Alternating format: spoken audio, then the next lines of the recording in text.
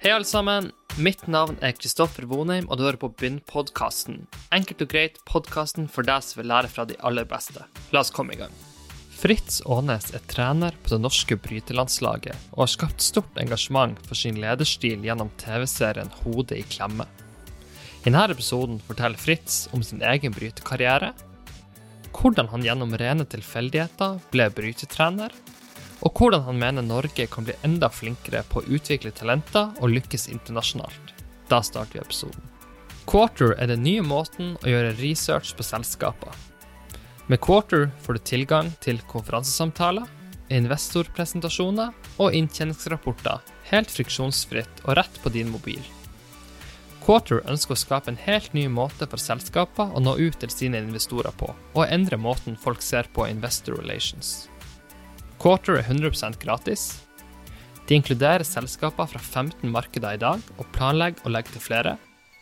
De prioriterer alltid etterspurte selskaper som kan fortelles om i appen, og brukere kan også legge igjen reaksjoner og bli hørt mens investorpresentasjonene foregår. Så sjekk ut Quarter, stava Q-U-A-R-T-R. Alle uttalelser av Kristoffer Vonheim eller gjestene i denne podcasten kun deres meninger og reflekterer derfor ikke meningene til Begynn.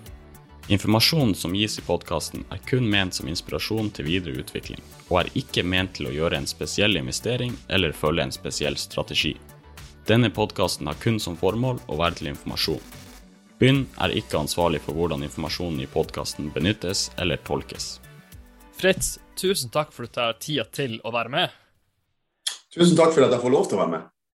Det alltid gøy å ha flinke nordlendinger med i podcasten. Kan ikke vi bare helt i starten fortelle litt om din egen karriere, hvor tidlig du ble interessert i bryting, og hvor tidlig du fant ut at du har faktisk et ganske stort talent?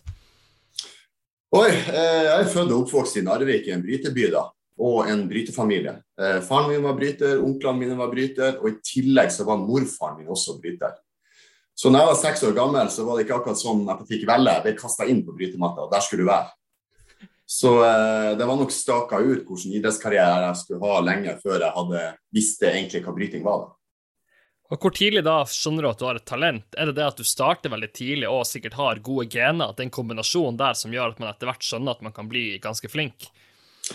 Ja, det var jo ganske tidlig at jeg skjønte at jeg hadde et spesielt talent for bryting. Ikke sant? Du har jo liksom emnen fra du yngre, og første gang du kan være med i Norgesmesterskapet, så du 10 år gammel. Så når jeg var 10 år gammel, så ble jeg Norgesmester for gutter da. Og da vant jeg liksom gutteklassen hvert år, 4 år på rad da. Så i den perioden fra 10 år og oppover, så skjønte jeg liksom det at det var bryting som var min ting da. Men samtidig også, så spilte jeg jo også fotball da, som alle andre gutter i gata da. Men det klart, det kom ut til et tidspunkt der du må velge. Så det var rundt sånn 14-15 årsalderen da faren min tok meg til sides og sa det at nå må du begynne å spesialisere deg hvis du skal bli god på noe. Så sa jeg, ja, skal du velge fotball eller bryting? Og så nølte jeg litt og sa, ja, bra det, vi tar bryting. Så det var ikke så mye valg for meg. Fantastisk. Det jo en sånn her, siden du bare nevner det nå, spesialisering, det jo en veldig sånn stor debatt på det, sånn internasjonalt, hvor viktig det å være allsidig kontra å spesialisere seg. Bare sånn helt kort dine tanker om det, hvis du skal liksom bli skikkelig flink i idrett. Jeg tror det et eksempel på, du har liksom Roger Federer, som var veldig allsidig tidlig, og så spesialiserte han seg. Det selvfølgelig ikke et fasitsvar, det vil jo alltid være individuelt, men bare sånn overordnet på talentnivå, har du noen spesielle tanker rundt det, allsidighet kontra spesialisering? Jeg tror det ganske viktig når du ung, spesielt hvis du starter før du 10 år og driver på med andre ting også.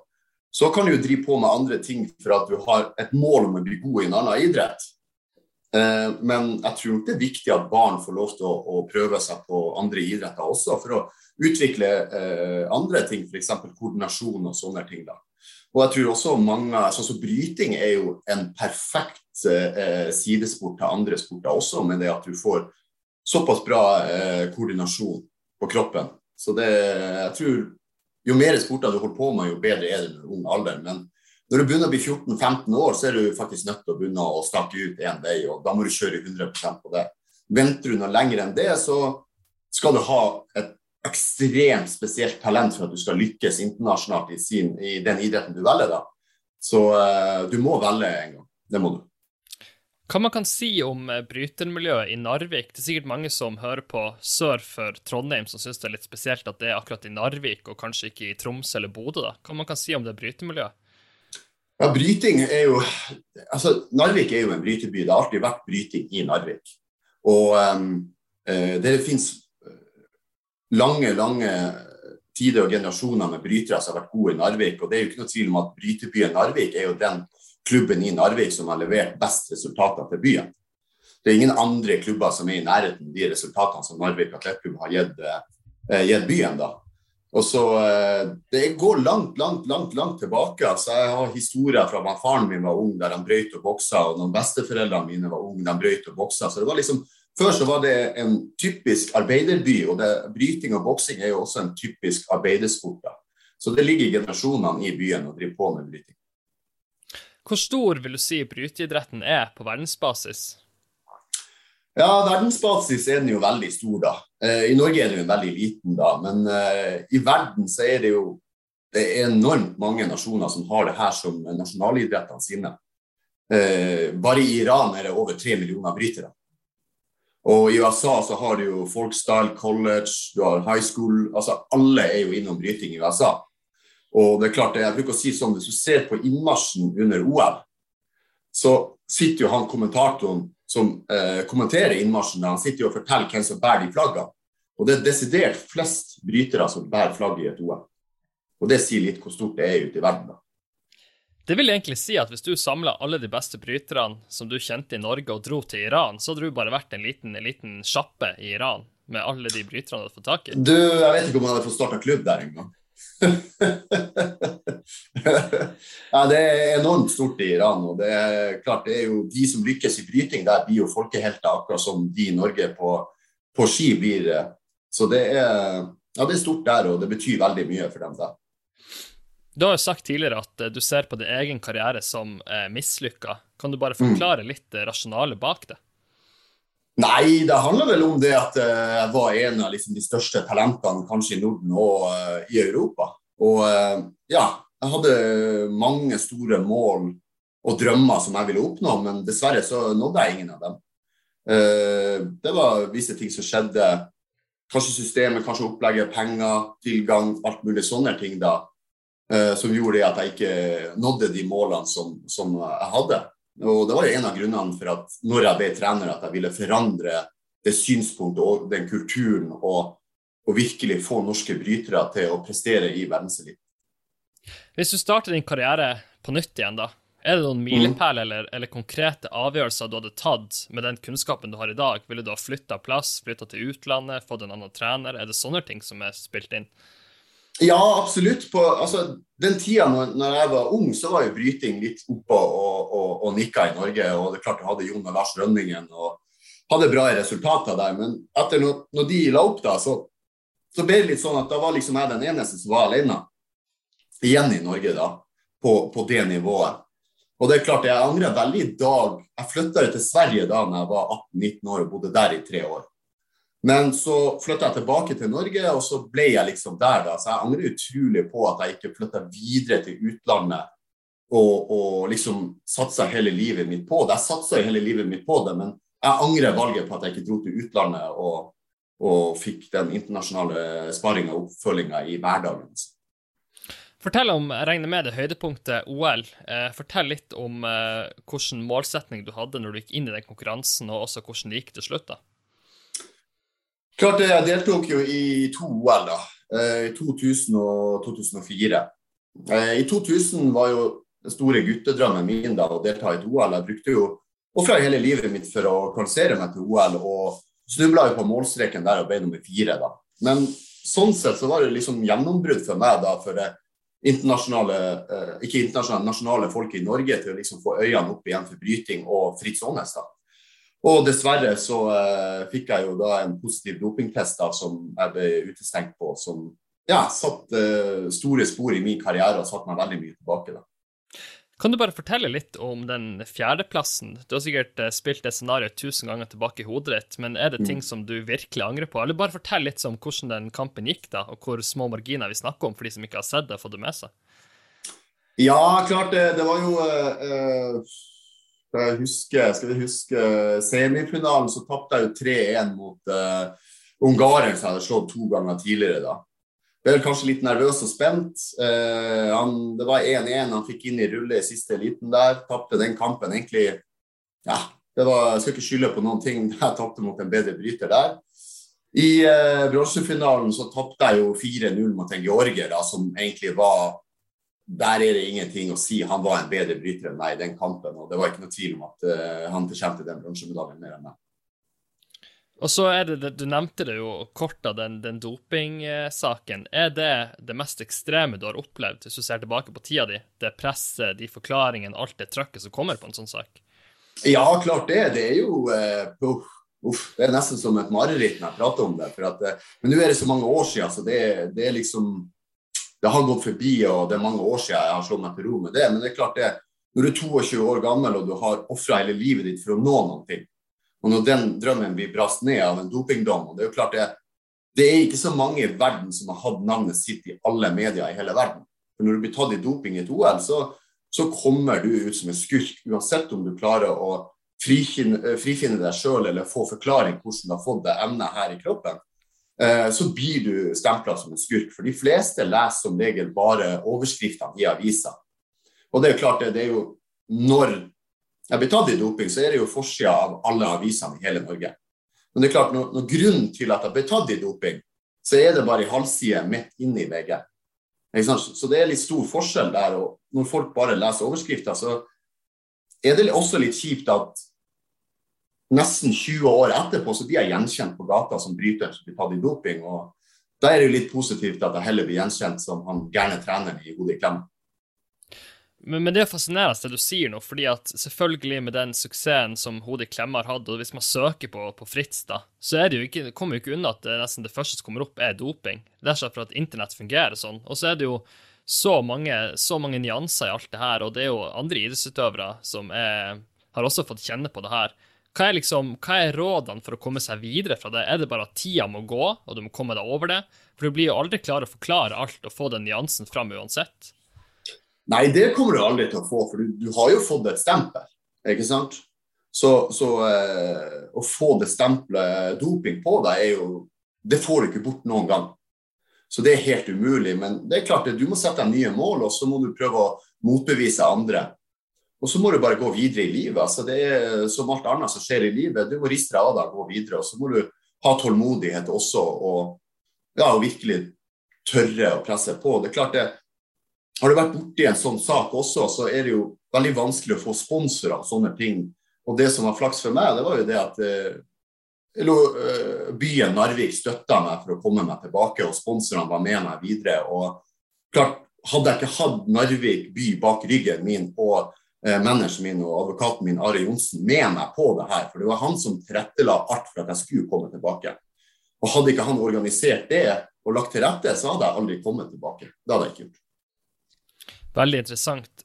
Fortell litt om slutten på karrieren din, for det jo sikkert et punkt hvor man tenker sånn, skal jeg satse på et nytt OL, skal jeg satse på et nytt mesterskap? Og jeg regner med at når du prosesserer og reflekterer over det her, så har vel også en slags trenerspire begynt å gro, eller i hvert fall en tanke om at du kan ha lyst til å jobbe med det også. Hvordan så de der årene ut da, personlig for deg? Hvordan tenkte du på den tida? Nei, altså den her dopingsaken skjedde jo i 2000 i Sydney. Og det klart, jeg kom jo tilbake og tok 4. plass på VM og kvalifiserte meg til et nytt OL i 2004, der jeg slet ganske mye med skader og tappte 2 kamper og røyk rett ut. Og det var jo ganske sånn trist da, for det var jo muligheten min til å liksom vise det norske folk tilbake at liksom, jeg tilbake og jeg har ristet det her av meg, og nå skal jeg vise at jeg en av verdens beste brytere igjen. Men det klart, det gikk jo ikke så bra der, så det du tilbake til Norge og vurdere om du skal fortsette videre da. Så når jeg kommer tilbake til Norge, så velger jeg da å satse videre 4 år. Så skal jeg reise ned på OL-kvalifisering til Beijing 2008. Sette meg på flyet, reise til Roma. Når jeg lander i Roma, da, så får jeg en telefon av kona mi at hun gravid på det tidspunktet. Da. At det noe gærent med barna, at det må ut i løpet av 24 timer. Så det her jo da i uke 27 da. Så det jeg velger da, det jo det å droppe den OL-kvalifiseringen og fly hjem dagen etterpå og sette meg på bussen fra Gardermoen til sykehuset da. Og da husker jeg satt på bussen der og tenkte liksom, ok, nå det ferdig altså. For det var en OL-kval til noen uker etterpå. Men jeg skjønte allerede når jeg satt på bussen til sykehuset at liksom, Fritz, nå karrieren din ferdig. Så da endte det opp med at det ble keisersnitt, og vi fikk en datter for tidlig født i uke 27, som veide 600 gram da, og da ble vi boende på sykehuset i 1,5 måned før hun var litt over 1 kilo, så vi fikk tatt henne med oss hjem da. Og jeg har ikke angret på det valget i dag. Det klart, i dag har jeg en datter som 13 år og sunn og frisk. Så det blir nesten umulig å angre på det valget som jeg gjorde. Og da var karrieren ferdig. Da var det bare å skaffe seg jobb og bli familiemann. Men allerede på den tiden der hadde jeg ingen tanker om å bli trener. Det hadde jeg ikke. Hva kommer de tankene da? Jeg har jo sagt det her i et par intervju tidligere da, men jeg skulle jo aldri bli trenere. Jeg synes jo alle de som var trenere var idioter. Så at jeg skulle bli en av de idiotene, det hadde jeg ikke sett for meg. Men det var som en god nordlending, han ble ansatt på fest. Begge stillingene har blitt ansatt på fest. Første trenerjobben jeg hadde var jo i sportsklubben 09 på Dælinga da, som en lang og tradisjonsrik klubb i Oslo, og i Norge innen bryting da. Da var det sånn at det var en som heter Jørgen Johansson som var trener, og etter at jeg la opp så fortsatte jeg å trene med dem som mosjonister med dem og hjelpe litt til dem med han, og brukte den erfaringen som jeg hadde innen brytesporten for å hjelpe de yngre utøvere. Så da satt vi på et julebord, og så plutselig så reiser han seg opp og takket av for seg, og sier at det har vært noen veldig fine år, han trener, og det klart at han blir å slutte som trener, og den nye treneren han Fritz, og så peker han på meg. Så jeg bare, hæ? Jeg skal ikke være noen trener. Jo, du trener nå. Så da kom mandagen, og jeg hørte ikke noe mer fra han, så jeg pakket bagen og dro på trening der, og da plutselig var jeg trener. Så det var sånn det skjedde første gang jeg kom inn i trener. Men fra det tidspunktet til at du tenker at ok, jeg ønsker å bli en utrolig god trener, det noe som bare vokser hele tiden, eller fikk du det kicket med en gang når du faktisk var trener og hadde de første øktene dine, at du kjente på at det her riktig, jeg ønsker å være på det her om plassen i livet?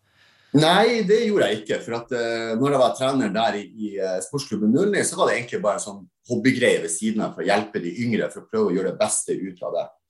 Og så senere fikk jeg jo stillinger som etter cirka et år jeg har vært trener og gjort noen resultater med den klubben, så fikk jeg tilbud om å bli ungdom- og junior-landslagstrener. Og da, når jeg kom inn i det, så begynte jeg å se liksom, ok, det her mener jeg ikke bra nok. Det her faktisk ikke bra nok. Det her grunnen for at ikke jeg tok medalje. Det for at systemet ikke bra nok. Så da bestemte jeg meg det at jeg skal endre hele systemet i norsk bryting og kulturen og tankegangen i norsk bryting. Og jeg skal gjøre det såpass bra at de nødt å ansette meg. Så når jeg startet med ungdom og junior med landslaget, så allerede så bestemte jeg meg det at jeg skulle ta over hele sjappa. Hva var det vanskeligste da når du setter det målet? For det jo mye sånn, nå antar jeg bare at i bryting så det jo et relativt lite miljø i Norge, så vil si at hvis en person over deg i en struktur ikke enig med retningen din, så kan det bli en tung reise også. Så det masse faktorer som skal spille på lag her. Hva vil du si har vært de viktigste milepælen for å få et system du mener har gode sjanser på å produsere brytere i verdensklasse? Ja, det klart det startet jo da å strukturere opp ungdom og junior da. Og fikk et bedre system der vi konkurrerte og hadde samlinger oftere og begynte å jobbe med teknikk og ikke minst internasjonale teknikker som du kan vinne kamper på internasjonalt. Og også hva du krever av utøverne når vi ute og konkurrerer. Det ikke ok å tape. Altså jeg forventer at du skal vinne, men hvis du taper og du gir 100%, så det ok. Før så har det liksom vært sånn at ja, det går greit, du tapte, det helt ok. Det mener ikke jeg. Jeg mener det at det ok å tape hvis jeg har gitt 100%, men har du ikke gitt 100%, så blir jeg sur og forbannet. For jeg bruker også tid på det her for at du skal bli god, og da forventer jeg at du skal gi 100%. Men det klart, det meste forandret seg jo da når jeg selte inn til Bryteforbundet, at vi nødt til å gjøre som østeuropeerne gjør. Vi nødt til å lage en sentralisering der vi ikke trener i klubbene, der alle de beste i Norge flytter til Oslo for å trene i lag. Så det jo klart det, når du 2018 oktober startet vi det her da, og det klart det, når du ringer rundt til klubbene og sier at du skal ha deres beste utøvere ut fra klubben for å flytte til Oslo, for at du skal ha ansvaret, og de mister alle ansvaret for å gjøre dem til bedre brytere, så klart du blir ganske upopulær i de klubbene der du tar de beste bryterne før. Men Jeg husker jeg ringte 12 utøvere, alle 12 utøvere kom. Men det var 12 klubber som var dritforbanna. Så det er jo klart, det har vært vanskelig også, og det er fortsatt folk i Norge som ikke er enig i den sentraliseringsmodellen som jeg kjører. Så det er fortsatt mange som er kritiske til det, selv om vi produserer resultater som er ekstremt bra. Hvor tidlig, hvis vi ser på bare alder da, hvor tidlig føler du at du må ha de til Oslo? Altså det systemet som vi har da, er jo da, når de er ferdig med gymnaset da, så skal de flytte til, i den sommerferieperioden, da, så skal de flytte til Oslo og satse bryting 100%. Jeg skulle ønske at vi hadde et system i Norge som startet allerede når de startet på gymnaset. Så det er jo neste steg. Du må huske sånn som i Russland, så er de jo allerede inne i skolen og har bryting og sjekker dem ut når de er 5-6 år gamle, om bryting passer for dem. Allerede da kommer de inn på bryteinternat og sånne ting da. I Iran så har de jo systemer så de blir plukket ut tidlig, og det er det de gjør. De bryter og trener hele tiden og er innesperret på sånne olympiske senter eller treningssenter de har da, for å bli best i verden. Jeg forstår. Vi må prate litt om serien Hodet i klemme. Altså, jeg husker jo, jeg vet ikke om det er den traileren, eller la oss bare si første episode da, som er noe av det råeste man har sett. Men Ella, kan ikke du få æren å beskrive din egen rolle i episode 1? Hva føler du, hva er budskapet ditt, og hvordan føler du selv at du fremstår? Oi, ja, den var jo litt vild da. Det var jo først kom jo introen ut da. Den var jo litt brutal da. Da tenkte jeg bare, oi, fortsetter det sånn her, da blir det mye hatmeldinger. Så det fikk ikke så mye hatmeldinger da heller. Så kom episode 1 ut, og da tenkte jeg også, wow, fortsetter det sånn her, da blir det hardt det her altså. Men klart jeg hadde blitt advart av de fra NRK også, at Fritz, du er en såpass karakter at vi er nødt til å fremstille det hardt, og så etterpå skal vi vise hvilken person du er da. Så jeg ble advart i begynnelsen at du kommer nok kanskje til å bli litt hatet i starten, og så skal vi vise egentlig hvem Fritz Aanes er. Og jeg tror folk må også tenke på at det her er et TV-show. Ikke sant? Det skal selges og alt det, ja, jeg er gæren, det vet jeg også, jeg har selvinnsikt, men så gæren er jeg faktisk ikke. Helt fantastisk. Så det er rett å si at det er hardt klippet, men det er liksom klippet av kanskje de villeste sidene, og hvis du paketerer det i 40 minutter, så blir det ganske sterkt krutt i starten da. Ja, absolutt, det blir jo det, og det er jo klart det, hvis du følger en person i 1 år som de har gjort, så er det jo en del strofer og utsagn som kommer, og hvis du klipper alt det inn og gjør det hardt, så er det ikke så vanskelig å gjøre en person enda hardere enn han er. Men det er ikke sånn at jeg sitter og føler at det her er ikke Fritz Aanes, for det er det 100%. Men det er klart, det er jo visse ting som er klept ut av en setning som ikke jeg mener det jeg sier, ikke sant?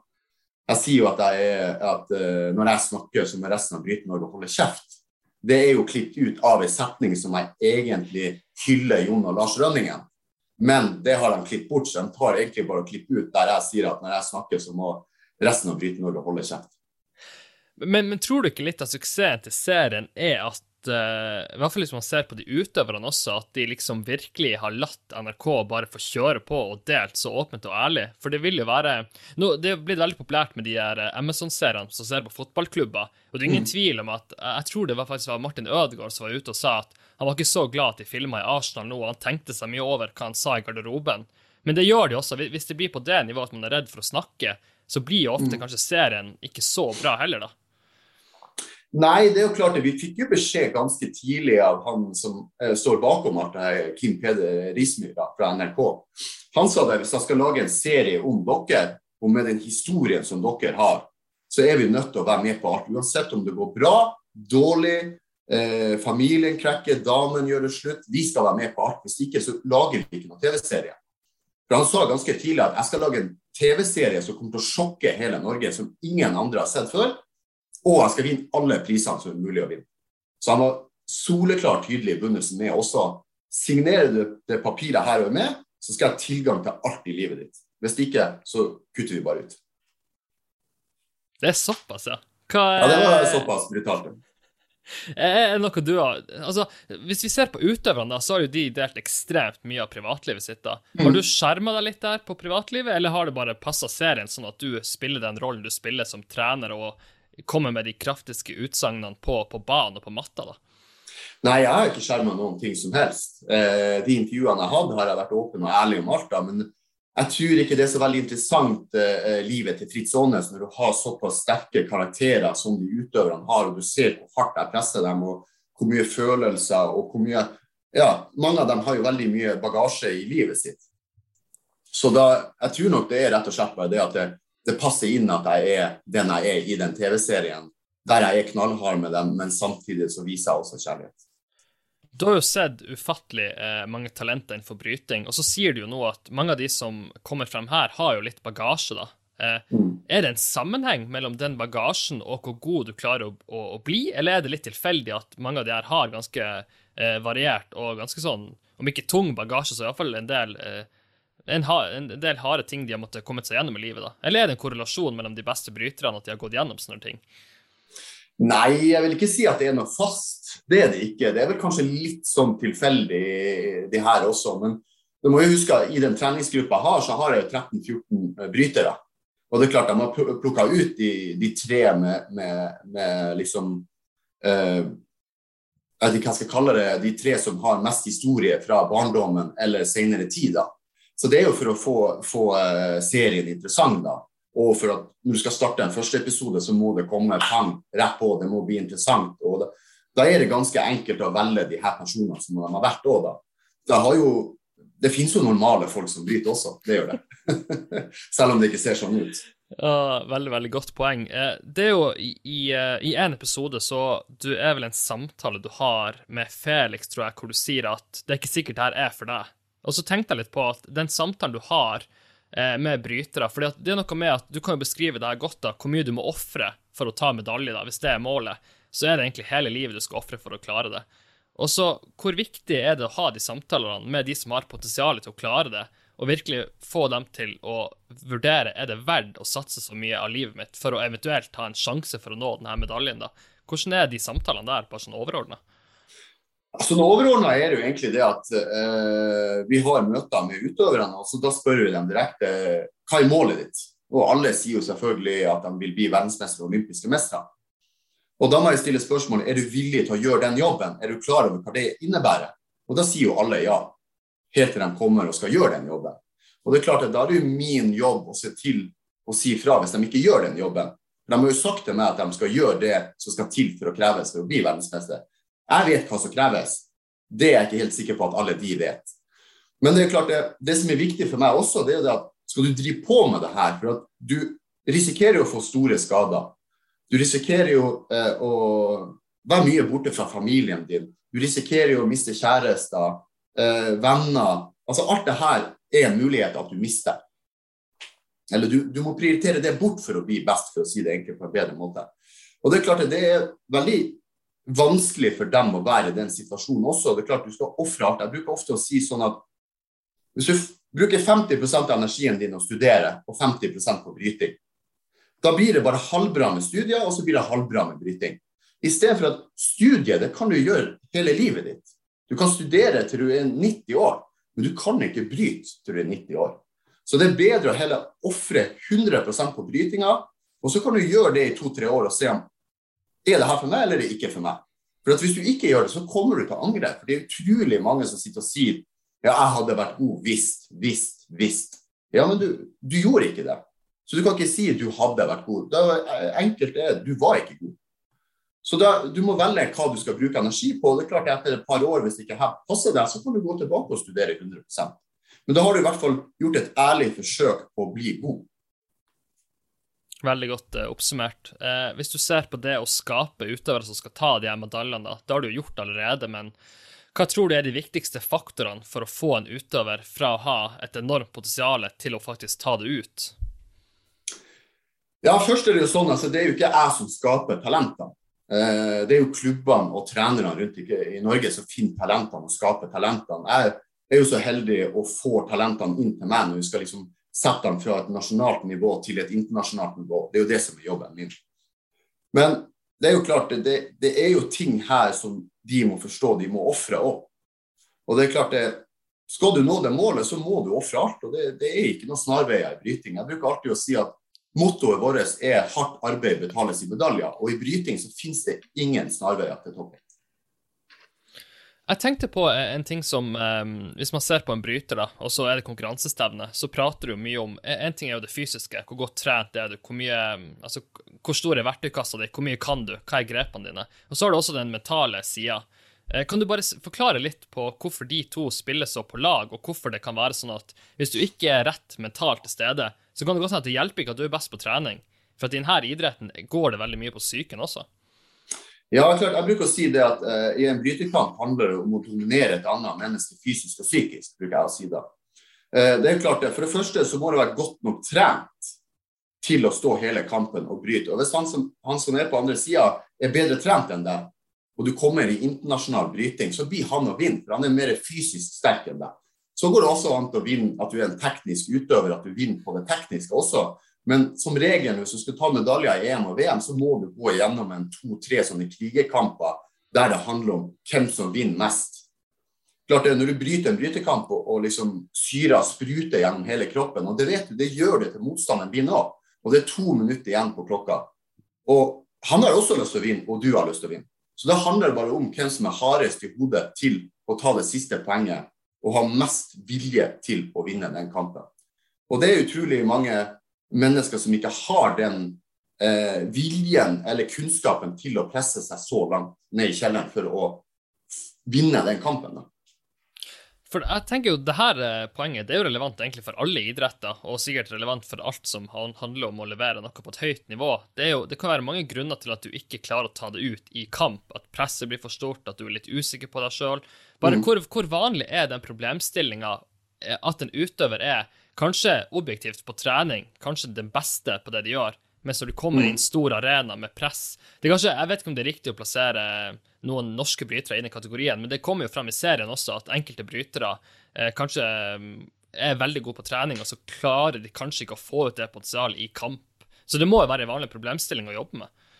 Ja, det veldig vanlig problemstilling, fordi at det handler jo om at når du kommer i en konkurranse, så vet du at alle øynene på deg. Og det klart, du går opp på matta der, det ingen som hjelper deg her, du helt alene på matta der. Og alle feil du gjør, ser alle. Og jeg liker også å si det at jeg liker bryting på grunn av at når du vinner, så får du all ære. Men når du taper, så har du tapt, du har ingen du kan skylde på. Men det klart, det veldig ofte det der med press og nervøsitet også. Du ser også i serien den ene gangen når vi i OL-kvalen der jeg går bort og prater med han nå må vi gjøre noe, for jeg ser at Felix blank på øya. Og det et typisk tegn på at man kjempenervøs, at kroppen begynner å spenne seg, og du har egentlig ikke lyst til å være i den situasjonen. Og det klart, hvis du ikke har lyst til å gå på den matta for at du så nervøs og spent, så bruker det som regel å ikke bli en bra ende på det. Så det veldig ofte du ser på kroppsspråket deres, hvordan de før kamper, om de på og klar, eller om de nervøse og spent da. Og det klart det treneren sin jobb å prøve å snu om det her til å få en positiv følelse og ha lyst til å bryte. Jeg bruker ofte å si til dem at slapp av, det bare en brytekamp. Det ikke så farlig. Så lenge du gir 100% i 6 minutter, og det klarer du, så blir det her bra. Det bare idrett. Jeg prøver liksom å få det til å bli sånn at det ikke det viktigste i verden, men samtidig for dem så det allikevel. Men noen ganger så må du ufarlige gjøre situasjonen litt for at de skal kunne få kontroll på nervene sine. Det mentale aspektet, hvor mye tror du litt genetisk og medfødt hvordan man håndterer press, og hvor mye tror du man kan påvirke det gjennom å trene på det og skape et miljø for det? Nå det veldig i vind å prate selvfølgelig om det Bodø Glimt har gjort, som har da sagt at de har hatt veldig fokus på det mentale aspektet. Og så blir det kanskje litt enkelt å si at det bare ansetter en mentaltrener i seg selv, så problemet løst. Men det jo mange små ting som kan dytte et resultat i riktig retning da. Og det klart det, hvis du skal oppnå en suksess, og du kommer fra en liten nasjon da, altså Bodø Glimt jo en liten by, en lite lag i Norge da, ikke sant? Så må du få en kultur i laget. For det første så må du tørre å vinne. Og så bruker jeg også å si at du må ha baller til å vinne også. Du må tørre å vinne, og så må du tørre å skåre målet. Det veldig mange som går rundt og sier at de skal gjøre noe. Men hvor mange har virkelig trua på seg selv at de blir å gjøre det? Ja, jeg prøvde bare, det gikk ikke. Det veldig mange som sier det. Men det klart, derifra til å si noe til å gjennomføre det, det der det mentale skiller seg ut i forhold til om du har lagd en ny kultur i gruppa, eller i laget ditt, eller om du lever på det gamle der alt var ok. Det jo tilbake til jeg snakket om at det var akkurat det jeg forandret når jeg kom inn da, at den kulturen, vi må tørre å gjøre det her. Jeg bruker noen ganger å forklare det sånn at når lille Norge kommer inn da, så det kanskje meg og en fysioterapeut og en trener, og så har vi med 5-6 stykker. Vi kanskje et team på 8-10 stykker som kommer inn. Og det klart, du skal møte russeren på andre siden som verdensmester. Han olympisk mester. Utøveren din har ingen medaljer. Jeg sitter der som trener, jeg har ingen medaljer. På andre siden så står et russisk team kanskje på 80 personer. Det sier 2 trenere som både verdensmester, olympiske mestere, og altså, de har vunnet alt. Så du liksom en liten brikke i det spillet her. Og det klart at hvis du skal være tøff nok for å gå inn på matta og slå han da, så må du ha selvtilliten, og da må du ha trua på deg selv. Hvis du ikke har trua på deg selv, så går det ikke. Det helt umulig. Fordi at hvis man ser på mentaliteten da, så du beskriver det litt nå da, men bare for å liksom understreke det enda mer, det noe med at man kanskje litt sånn naiv som en nordmann, men ikke sant? De dere møter Øst-Europa, Iran, det jo ingen tvil om at i mentaliteten der, altså når du sier at du går over lik for å få resultater, kanskje i en norsk kontekst hører det litt skarpt ut, men det jo ikke skarpt hvis du hadde tatt det utsagnet der og sagt det i Russland eller Iran sikkert. Nei, det bare vanlig samtale der, altså det jo ikke noe tvil om at i de nasjonene der i Norge vi jo høflige og hyggelige, og det de også, men de enda mer bevisst på hva de skal oppnå. Og jeg bruker å forklare litt sånn, altså i Norge så driver vi på med sport og idrett. For dem så det ren business. Det business de driver på med, fordi at hvis de vinner medaljer, så sikrer de livene sine i fremtiden, og de sikrer bonus og pensjon til treneren sin, og treneren som trente dem opp fra barn også. Så det går liksom i sånn hierarki. Det et system som bygger opp på at hvis vi har suksess, så får vi alle penger. Og det det som jobben deres. Så de driver ren business med det her, og de kyniske i det de gjør. Og det klart det skal vi ta det her ifra dem, så vi også nødt til å gå ved like og være kyniske også. Hvis ikke så blir vi spist opp. Hvis man ser på, du nevnte jo litt på din personlige reise, det med finansiering. Jeg tror man kan havne i denne situasjonen på mange nivå, både i næringsliv og i idrett, det at man konkurrerer på et ekstremt høyt nivå, og man har egentlig ikke forutsetningen til å lykkes hvis man ser på antall mennesker. Og så kan det være litt frustrerende kanskje å skaffe finansiering som gjør at man får nok oppbacking til å skape et system som du prøver nå, hvor det nok penger i systemet til at man kan virkelig stå for det man sier og skape de resultatene. Og så ser jeg at dere har selvfølgelig fått samarbeidspartnere i sjømatnæringen da. Men fortell bare litt om hvor viktig det faktisk det å ha riktig finansiering og riktige støttespillere for å kunne satse på det her nivået. Ja, klart, det jo alltid, hva skal jeg si, altså økonomi jo hele greia. Altså, innen idrett så må du ha penger. Og så kan du diskutere om hvor mye penger du får, om du har nok penger til å drive det du har lyst til å gjøre, eller ansette de du har lyst til. Får du enda mer penger utover det, så det ikke sikkert at det gjør deg noe særlig bedre. Ikke sant? Det har jo vært diskutert som et eksempel med Rosenborg mange ganger i fotball som jeg har følt med på. Men klart, for oss handler det mest om at det så lite i mediebryting, og klart problemet deres å få hverdagen til å gå rundt, til å kunne satse 100% på bryting, uten å jobbe eller studere full tid for å få de pengene, for å få mat på bordet. Det det de fleste talentene i Norge sliter med. Og det klart, det ikke noe tvil om at hvis vi skal utvikle oss videre og få flere til å satse bryting, og få flere internasjonale medaljer, og få flere til å virkelig offre livet sitt for det her, så det penger vi mangler. Dessverre så det sånn, for vi en liten idrett, og klart, skal du orke å høre og få kjeft om Fritz Aanes hver dag et helt år, og så skal du kanskje gjøre det i 3-4 år før du slår igjennom. Og så har du i løpet av de 4 årene enda ikke kjøpt deg en ny bukse, for du har ikke råd til det.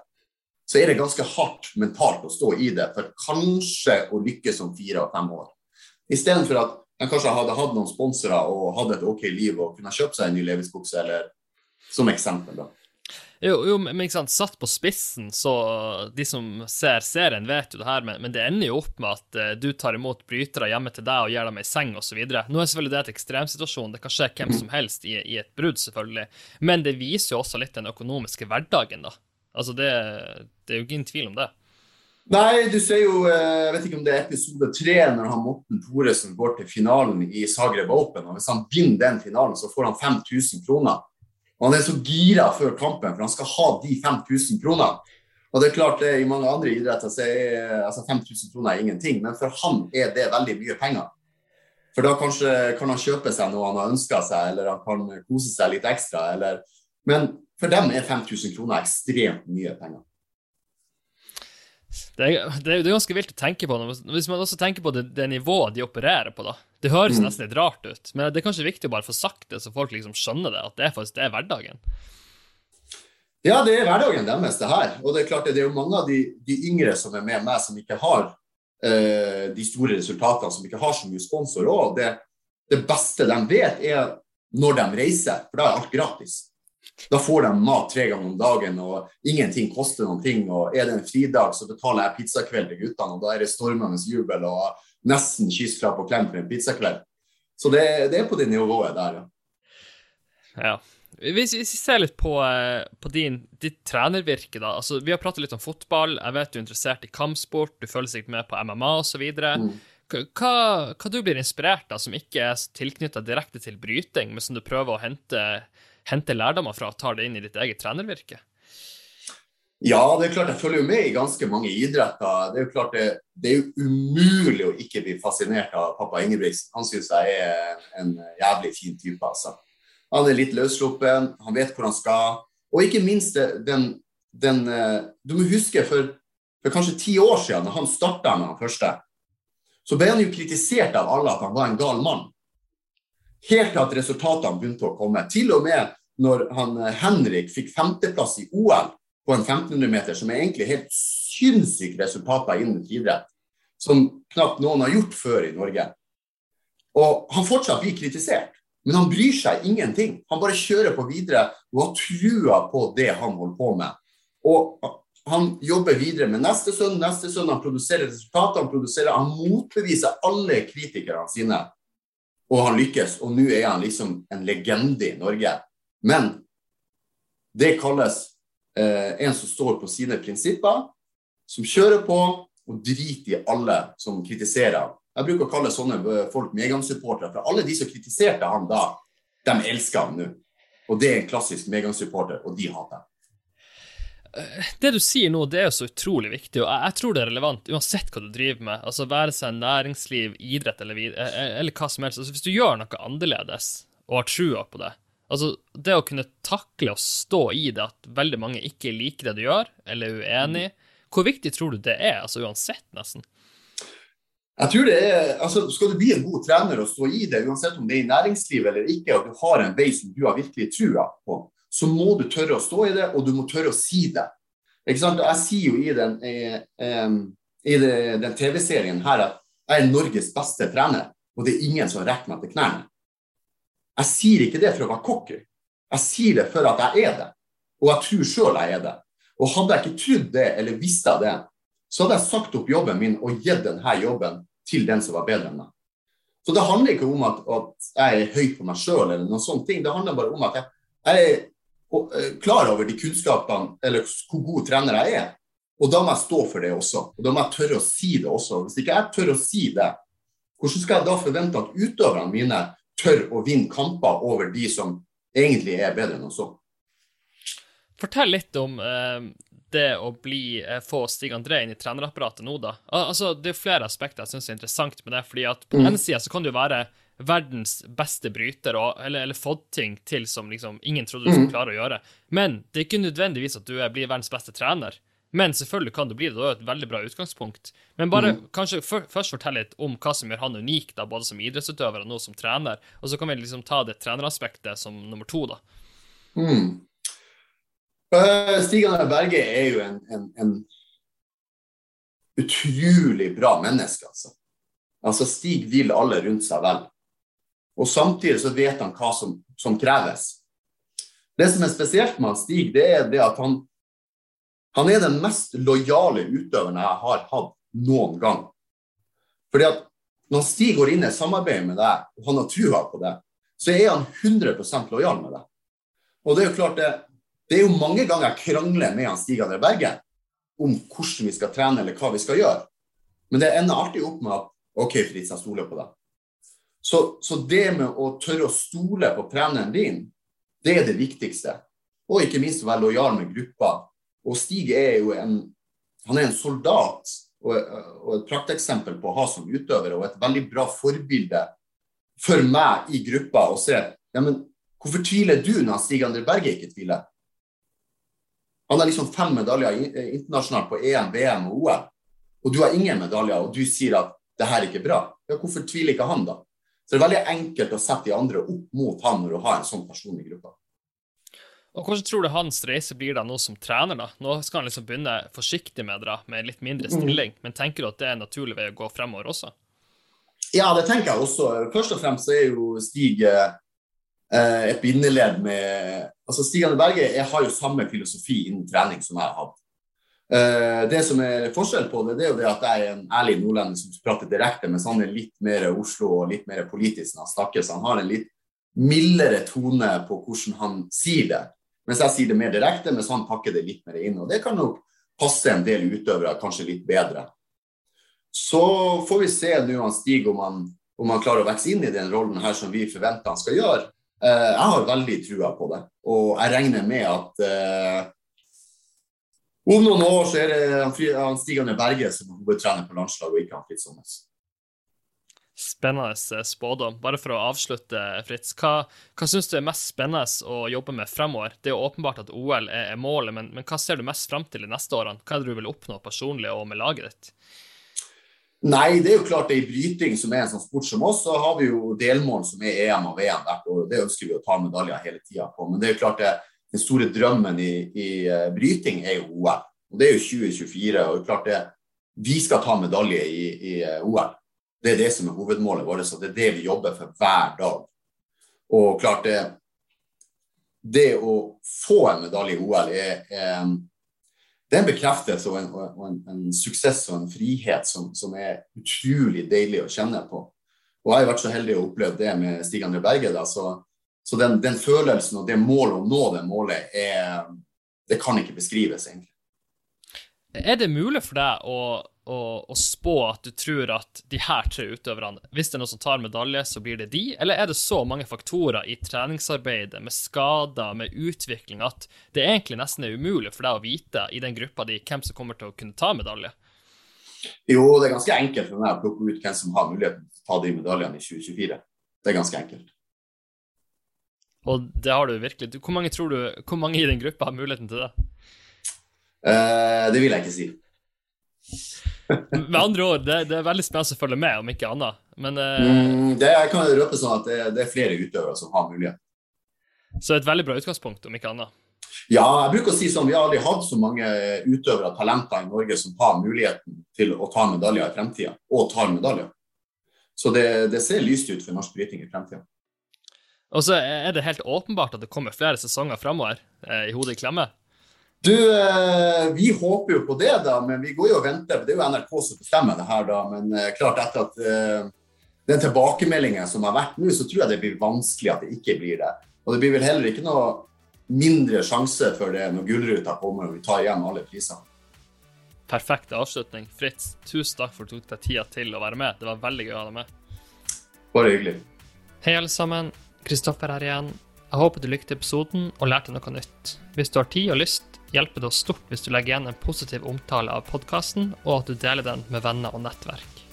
Vil du ha kontakt med meg, den enkleste måten å gjøre det på gjennom Twitter @ChrisVonheim.